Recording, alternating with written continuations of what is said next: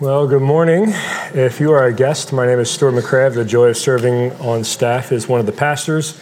And this Sunday, we're going to continue in a series that we just started last Sunday, looking at Romans chapter 8. And we're just going to pick up where we left off, looking at verses 5 through 13. So we're going to read the entirety of our text first. So if you'll go to Romans chapter 8. Romans chapter 8. Starting with verse 5. Here's what God has for us through the Apostle Paul. For those who live according to the flesh set their minds on the things of the flesh, but those who live according to the Spirit set their minds on the things of the Spirit. For to set the mind on the flesh is death, but to set the mind on the Spirit is life and peace. For the mind that is set on the flesh is hostile to God, for it does not submit to God's law. Indeed, it cannot. Those who are in the flesh cannot please God. You, however, are not in the flesh, but in the Spirit, if in fact the Spirit of God dwells in you. Anyone who does not have the Spirit of Christ does not belong to him. But if Christ is in you, although the body is dead because of sin, the Spirit is life because of righteousness. If the Spirit of him who raised Jesus from the dead dwells in you, he who raised Christ Jesus from the dead will also give life to your mortal bodies through his Spirit who dwells in you. So then, brothers, sisters, we are debtors not to the flesh, to live according to the flesh. For if you live according to the flesh, you will die. But if by the Spirit you put to death the deeds of the body, you will live. Brothers and sisters, in your pursuit of obedience to God, in your pursuit of transformation, change, becoming more like Jesus, in your pursuit of fighting remaining sin, are you more optimistic or pessimistic that change and victory will happen? The Christian life involves spiritual war. There will be ups and there will be downs, but Paul's emphasis in this chapter and in our section is of victory. His emphasis is that the Christian life is one of victory in the Spirit. And so with Paul's emphasis in mind, I want us to be encouraged and hopeful and optimistic. With the empowering presence of the Holy Spirit in us, we can and will live the victorious life. Now, before we get into our text, let's make sure that we're all on the same page. Maybe you were here last Sunday and you've forgotten some of the context. Maybe you weren't. And so let me help real quick.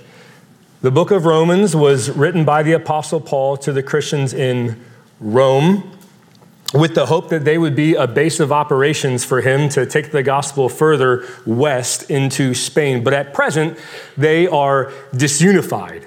They're disunified, and as a result, they're not going to be of much use to him in his missionary efforts. And so he writes to them. The Roman church was made up of Jews and Gentiles, and there's division over the implications of the gospel for how they are to, as Jesus, multi-ethnic people live together. And so Paul writes for the purpose of unity in the gospel for the sake of gospel advancement. Now, chapter 8 falls into this section that started back in chapter 5. 5 through 8, we could summarize as the fruit of justification. Paul is talking about the results of what it looks like to have been declared righteous by God by faith. And then in our passage, verses 5 through 13, that just picks right up from where we left off in verses 1 through 4. So let me give just a quick synopsis here. In verse 1, Paul makes this emphatic declaration that there is now no condemnation for those who are in Christ. That is, for those who are by faith united to Jesus' life, death, and resurrection, there is not one pronouncement of guilt, and nor will there be one punishment for sin. And then Paul explains why there's no condemnation in Christ, and it's because verse 2, the power of the Spirit has set you free in Christ from the power of sin. And Paul explains why the Spirit was able to set you free in Christ from the power of sin in verse 3, and it's because God condemns sin. He canceled sin's debt. He broke sin's power in Christ. So we put verses 2 and 3 together. Paul says the power of the Spirit liberates us from the power of sin as he unites us to Jesus' crosswork of canceling sin and breaking its power. And then in verse 4, Paul says God's purpose in all of that is in order that the righteous requirement of the law, namely loving others, would be fulfilled in us by the power of the Holy Spirit. The Spirit does that in us as we live moment by moment under his empowering control. In fact, Paul says that obeying God, loving others, cannot be done living under the flesh's power. So, okay, our verses now, 5 through 13. Here Paul continues to talk about this victorious law-fulfilling life in the Spirit. And what we're going to see here are 4 entailments of the victorious life in the Spirit. There's a mindset in verses 5 through 8. There's his presence and a promise in verses 9 through 11, and then an obligation in verses 12 through 13. So the first entailment of the victorious Christian life in the Spirit is a mindset. It's a victorious mindset. In these verses, Paul wants believers to understand why obedience to God and loving others is only possible by the power of the Spirit. And he does this by showing us this stark contrast between two things, two existences. Non-believers, those who are in the flesh and how they exist and live, and believers, those who are in the Spirit and how they exist and live. So this passage isn't about the internal war that Christians experience. This is about two entirely divergent existences and how one lives out of that existence. So let's read this again. Let's include verse 4 so we get the flow of Paul's argument. Verse 4, in order that the righteous requirement of the law might be filled in us, who walk not according to the flesh, but according to the Spirit. For those who live according to the flesh set their minds on the things of the flesh. But those who live according to the Spirit set their minds on the things of the Spirit. For to set the mind on the flesh is death, but to set the mind of the Spirit is life and peace.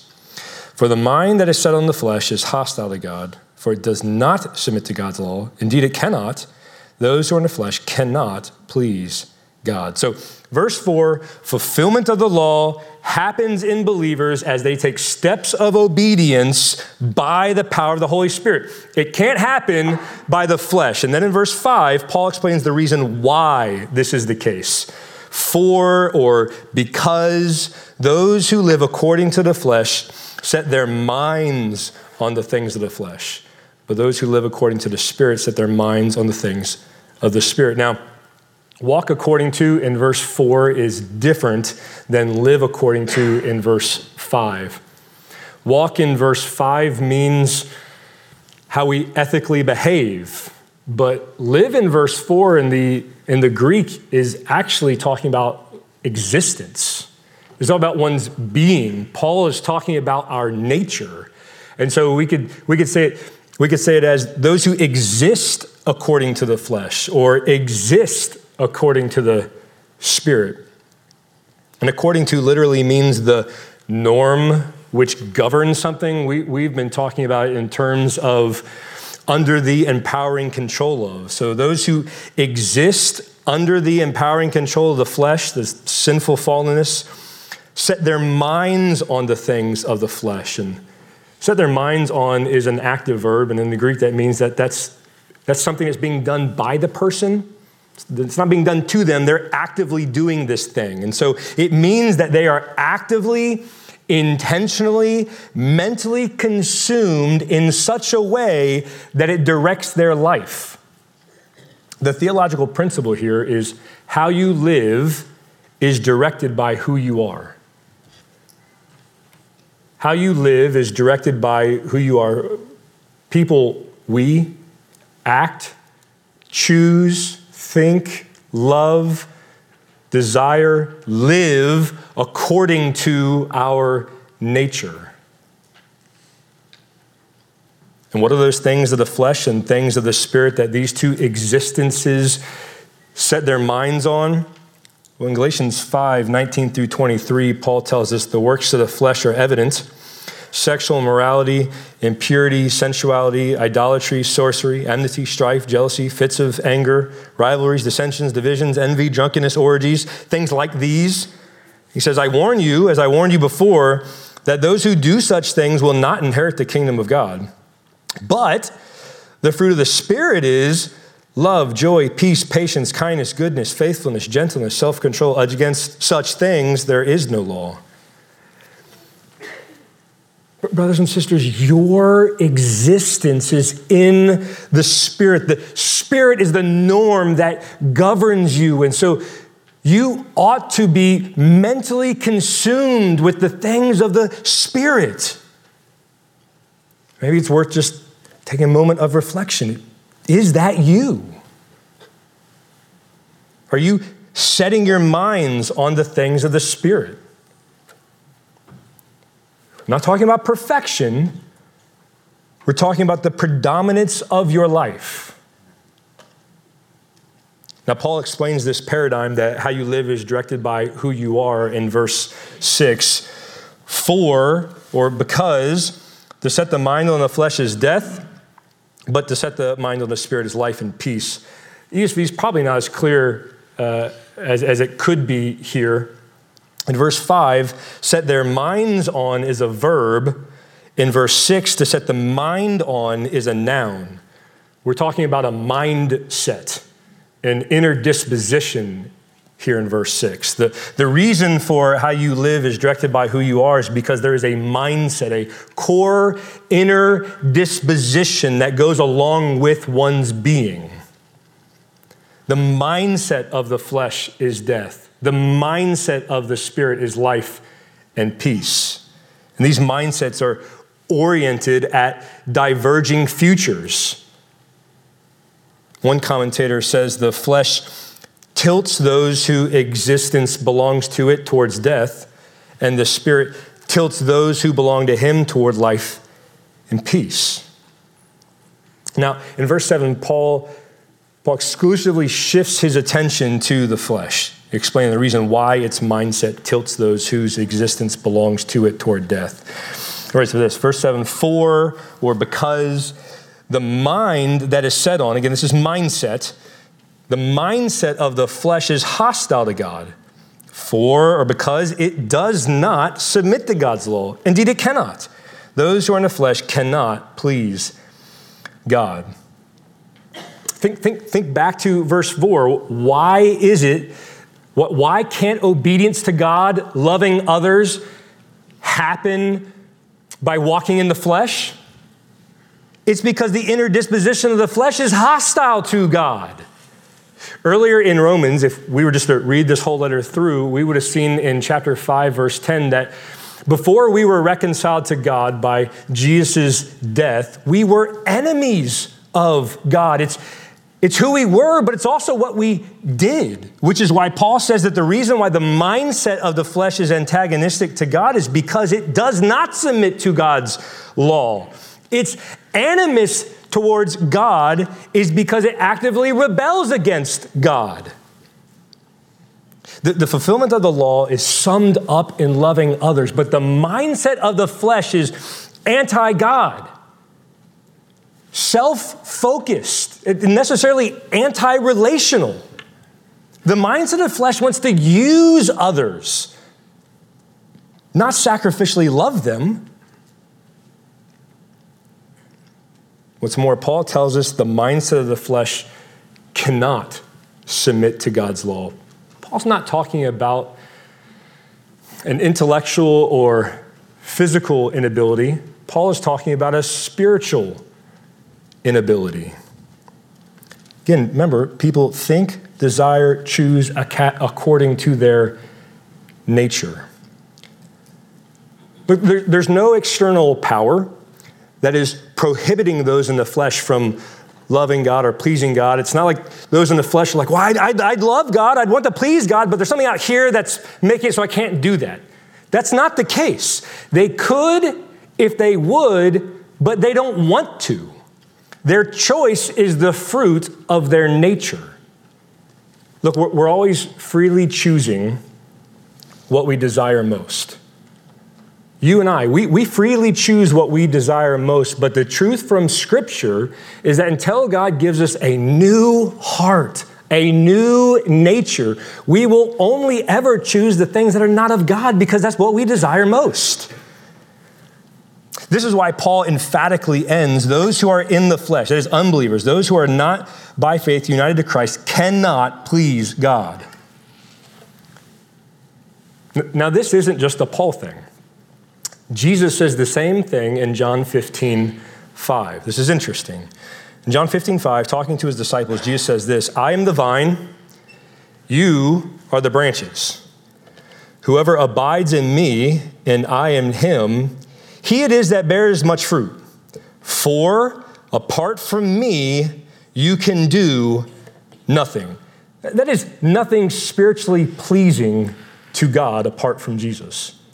Apart from being united to Jesus, we can do nothing that is pleasing to God. Look, unbelievers do a lot of things that on the surface of it we'd say are good, but apart from Jesus, because they're in the flesh, they cannot please God. Silly example here.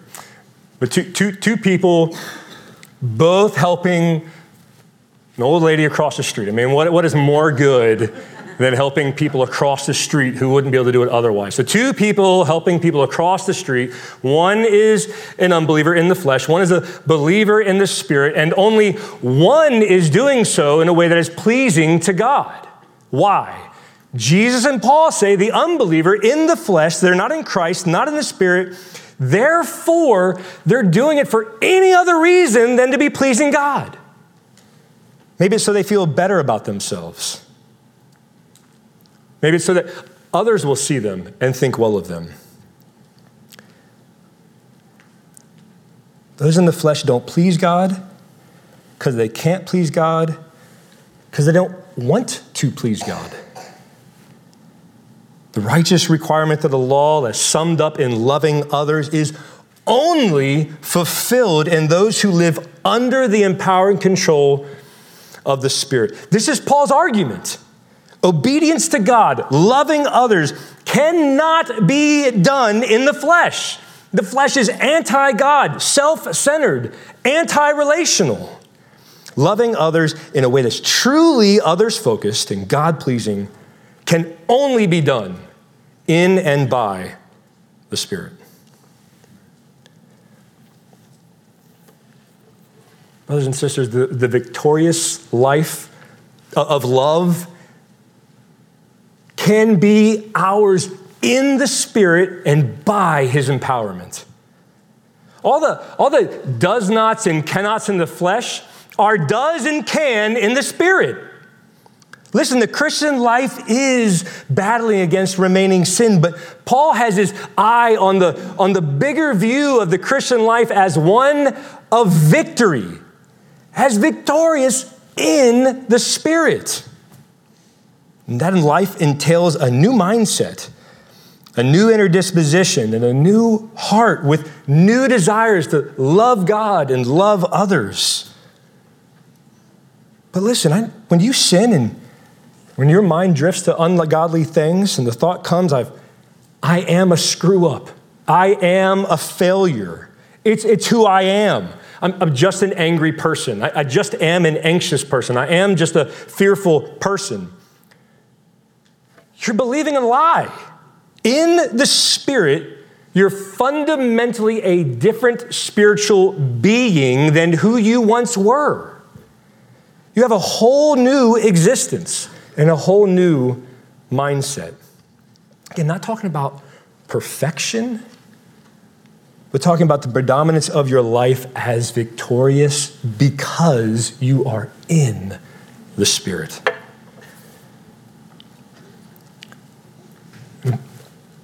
by and large, Paul's focus here is on what the flesh can't do, right? Two sort of lines there about the Spirit is sort of a foil, but this is basically, you can't do this in the flesh. And his argument's clear, but this passage, these verses aren't merely just for us to have some sort of theological conviction that we need the Spirit. It's also supposed to produce worship in our hearts. We come to verses like this, and we ought to be worshipful and thankful to our great God and Savior who has caused us to be born again. It is He who brought us from in the flesh to in the Spirit. Oh, praise God for what He has done. Oh, beautiful testimonies this morning. Oh, I love Baptism Sundays. And thank you. We got to see in your life and in your humility in telling us what God has done. God is the great Savior. So there's a first entailment of the victorious life in the Spirit, a victorious mindset.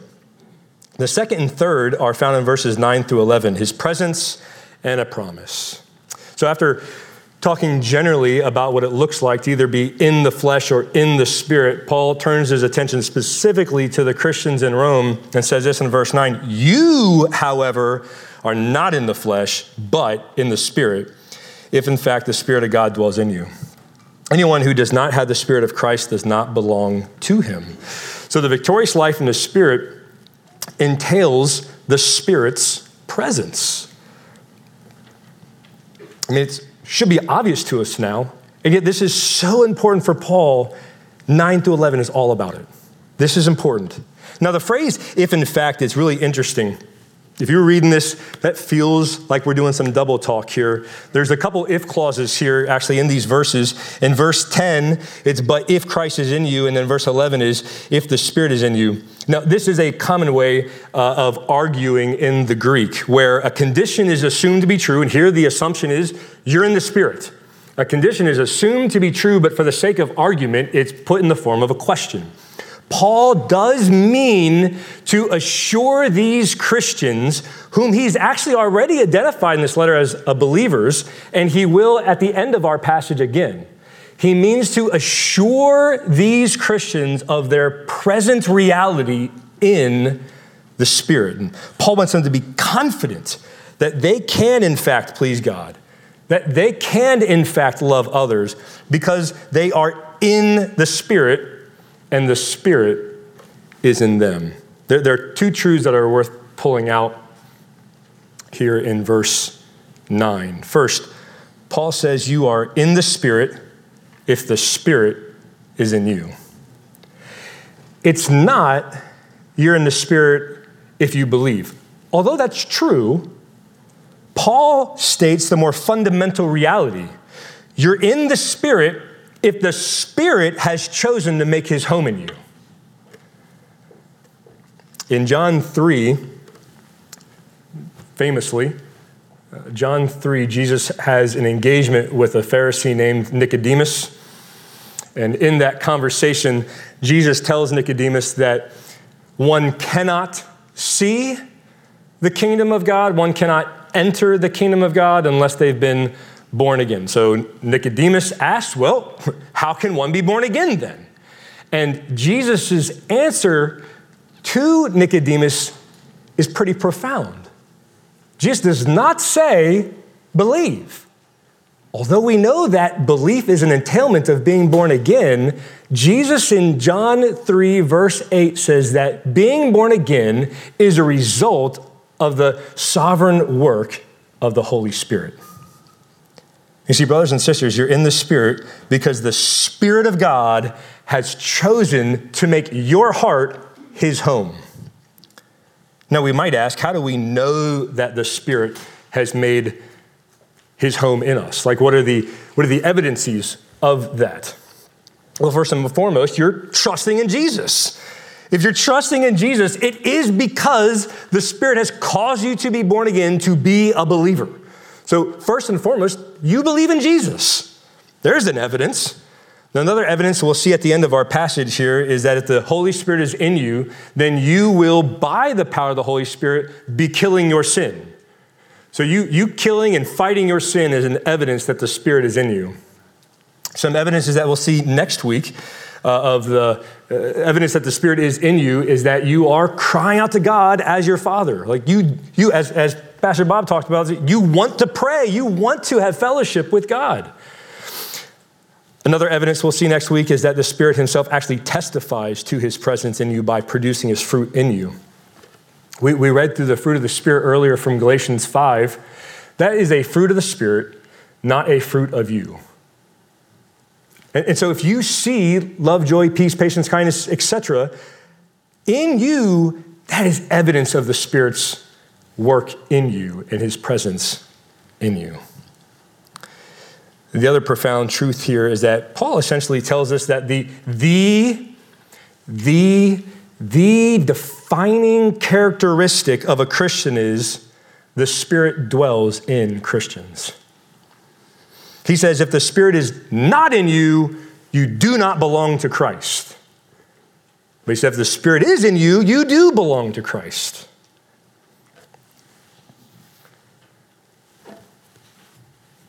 Brothers and sisters of Grace Bible Church, I've been here for almost 12 years now in various capacities. And over the course of that time, I've gotten to know you, especially if you've been here that long, but many of you I've gotten to know very well. So Grace Bible Church, I know I can, and I know that the other elders can too. We can testify that you are in the Spirit and the Spirit is in you. You belong to Christ. And because the empowering presence of the Holy Spirit is in you, you ought to be hopeful that you can and will live the victorious life in the Spirit.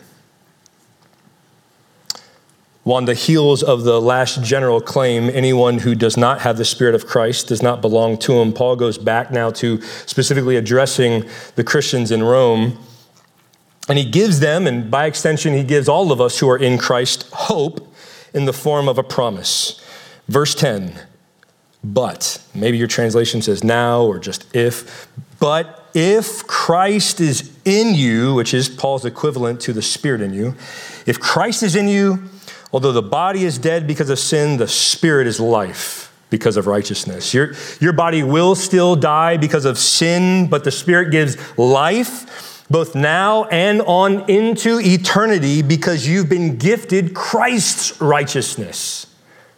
Verse 11, if the Spirit of him who raised Jesus from the dead dwells in you, he who raised Christ Jesus from the dead, and here's the promise, will also give life to your mortal bodies through his Spirit who dwells in you. Listen, I don't have to tell you that our bodies are wasting away. Things are getting better. Things only get progressively worse. Newsflash. But real vitality, soulful vitality, can be in part, imperfectly, enjoyed now, and will be perfectly enjoyed then. Because the Spirit has given us life in Christ. And what's more, we're promised ultimate victory in the end. And look, depending on how bad your body is wasting away, this becomes amazing news. One day, because Jesus is risen, you will leave behind this sin, suffering, and death-stricken world. Victorious life that you get to live now in part, the promises you will live in full then. The promise of the new heavens and the new earth is he will wipe away every tear from our eyes. Death shall be no more. Neither shall there be mourning, nor crying, nor pain anymore, because the former things have passed away. So the second and third entailment of the victorious Christian life in the Spirit is his presence and a promise. All right, the fourth is an obligation. The fourth is an obligation, and we see this in verses 12 through 13. Let's read verse 12. So then, or as a result, brothers and sisters, we are debtors not to the flesh, to live according to the flesh. In these verses, Paul is communicating the result of us being in the Spirit and the Spirit being in us for everyday Christian life. Here's the big so what. We've been working on theological truths, just here's an existence. Here's an existence. Here's what it looks like to either be in the flesh or to be in the spirit. These are just facts. So what? And here it is. Paul's going to say, here's the result. If you're in the Spirit and the Spirit's in you, here's the result for everyday life. I say it's an obligation because that's what debtors means. It's the one who is obligated to do something. And as believers, we are not obligated to the flesh to live as if we're still under its empowering control. We're no longer subject to its tyranny and mastery. We are not obligated to live in any way that would give the impression that we still live in servitude to the flesh. The flesh has done nothing for us except be the reason why we stood condemned before God. Brothers and sisters in Christ, our obligation is to the Spirit. It's the Spirit who set us free from the power of sin. It's the Spirit who has given us new life in Christ. God's promise to raise our mortal bodies from the dead is through the Spirit.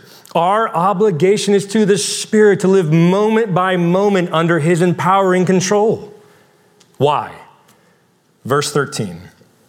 For, or because, if you live according to the flesh, you will die. But if by the Spirit you put to death or mortify, as the great King James Version says, but if by the Spirit you put to death the deeds of the body, you will live. In the first half of verse 13, Paul assumes for the sake of argument that if they live moment by moment under the empowering control of the flesh, they prove themselves to be in the flesh, and their end will be spiritual death. Again, remember, the mindset of the flesh is death.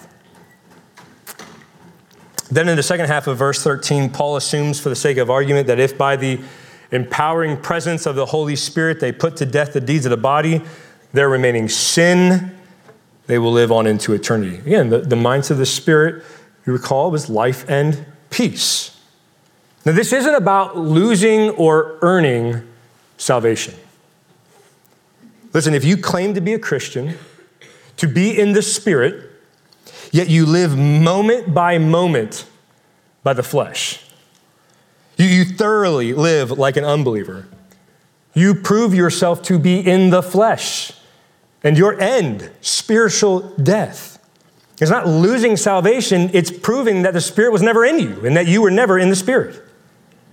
But if by the empowering presence of the Holy Spirit you progressively put to death your remaining sin, you prove the Holy Spirit is in you and your end, eternal life. It's not earning salvation. Killing sin is evidence that the Spirit has already made His home in you and that you are already belonging to Christ.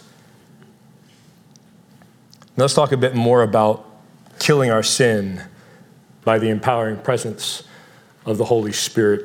This is the battle. Again, all we've been talking about are just sort of theological, spiritual realities, not the war. Now we are talking about the battle that we know well as Christians, the battle within. And this is our joyful obligation to the Spirit. The battle is framed in overall victory. Yes, we're going to experience our ups and our downs, but ultimately, our obligation to the Spirit is to be victoriously killing sin with His power. Now, Paul doesn't get into nitty-gritty details in these verses on what that looks like, but he does show us two implications for how we ought to think about killing our sin. And I want to remind us of one truth that we talked about last Sunday as well. So first, remember your identity and respond accordingly. Remember your identity and respond accordingly. Remember, we live according to our being. And Paul is basically reminding them of that. In verse 12, he identifies them as brothers and sisters. We can so gloss over very easily some of these types of identifications, but they mean something powerful behind them. This is the family of God language. This is familial. You are brothers and sisters in Christ. He reminds them of who they are, and they're supposed to act now accordingly. Brothers and sisters, You are no longer a slave of sin. You are no longer under the power of sin. You are no longer in the flesh. You are the freed people of God. And as we'll see in the verses next week, you are sons and daughters of God. You have been set free from the power of sin, and you are now in the Spirit and under His empowering control. And in light of who you are in the Spirit, the call here is to act accordingly. You can say no to sin and yes to God in righteousness. Second, to kill sin is not the same as domesticating sin, taming it, doing things to try to keep it under our control. We're called to kill sin. Trying to domesticate sin is like trying to make a lion a pet. It is an apex predator, and at some point it will do apex predator things like eat you. But listen, I think many of us fool ourselves into thinking we're killing our sin when in fact we're just domesticating it. We convince ourselves that we have it under control and we can say no whenever we want to. It's over here, and we call that killing it. Brothers and sisters, do not play with lions. If you try to domesticate your sin, at some point it will devour you. So as the Puritan John Owen famously says about these verses, be killing sin or it will be killing you. Finally, don't lose sight of last week's truth, and that is that we fight against an already defeated enemy. Oh, remember last week, we got to relish in the amazing truths that the penalty of sin has been paid for. The power of sin has been broken. Yes, its presence remains. We fight against an already defeated enemy. This has always been true of God's people. I was thinking about this. This is similar to in Joshua 1. God's people are about to enter into the promised land. And he says this, every place that the sole of your foot will tread upon, I have given you. Do not be frightened. Do not be dismayed, for Yahweh your God is with you wherever you go. In the mind of God, the land was already theirs. All they had to was by faith walk in and take it. And we kind of know how that story goes. If they would trust God, it wouldn't matter how big the army was, they would find victory. But if they wouldn't trust God, that the victory was already theirs, it didn't matter how small they were either, they'd be defeated. And that's sort of illustrative of our Christian life. The victory has been won. We fight against an already defeated enemy. We're just called to go in and live out that victory. On this side of heaven, our remaining sin will never be completely killed off, but the battle of remaining sin is a battle against an already defeated enemy. And this shouldn't cause laziness, but it should motivate us to be actively killing our sin. By the Spirit, we will have victory. The battle with remaining sin is not a momentary activity, no matter how sincere, rather, it's a lifetime commitment done by the Spirit in us. So, an obligation to be killing our sin. That is an entailment of the victorious life in the Spirit. We've seen 4 entailments of this victorious life. There's a victorious mindset. There's the entailment of His presence and a promise. And then there's this obligation to be killing our sin. We know that the Christian life is one of war, but here Paul wants us to be encouraged that the Christian life is one of victory in the Spirit. We can and will be victorious, brothers and sisters. Like, I don't know where you're at in the ebb and flow of your Christian life in fighting remaining sin. But if you're in the midst of defeat, I hope you hear this text as a rallying cry, or an oasis in your desert struggle. God has not left you. He is very with you in the empowering presence of the Holy Spirit. You're not who you used to be. You're no longer enslaved to sin. The Spirit has set you free from the power of sin. He's given you a whole new mindset to love God and love others. The Spirit is empowering you toward victory over your anger, victory over your laziness, victory over your selfishness, victory over your lust, toward victory over your fear, victory over your doubt, victory over your hate. The Spirit is in you, empowering you toward victory over your sin. So pick up your weary heart and flee to God, knowing that you are already accepted in Christ. Know that the power of the Spirit is in you, moving you toward living out this life of victory. Maybe you're experiencing victory, and I pray that you would receive this text as an encouragement to keep going. Give no quarter to your sin. Keep pushing forward, marching the troops forward, winning battle after battle. The Holy Spirit indwells you and is eager to empower you towards killing your sin more and more.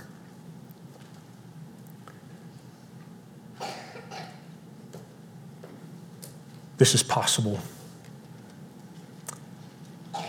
Not because you can, but because He can, and He lives within you. Let's do this together. This is the letter written to a group of Christians who have the Spirit living in them. And just like them, we too are called to do these things together. Let's pray.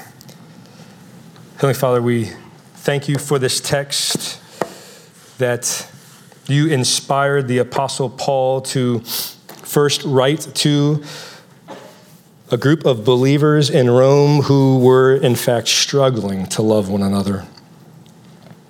But you were writing through your Apostle Paul to encourage your children that they have power within them to please you and to love each other.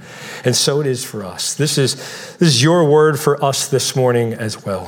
Father, we can live out the victorious Christian life because the Spirit of victory is in us, empowering us toward obeying you and loving others.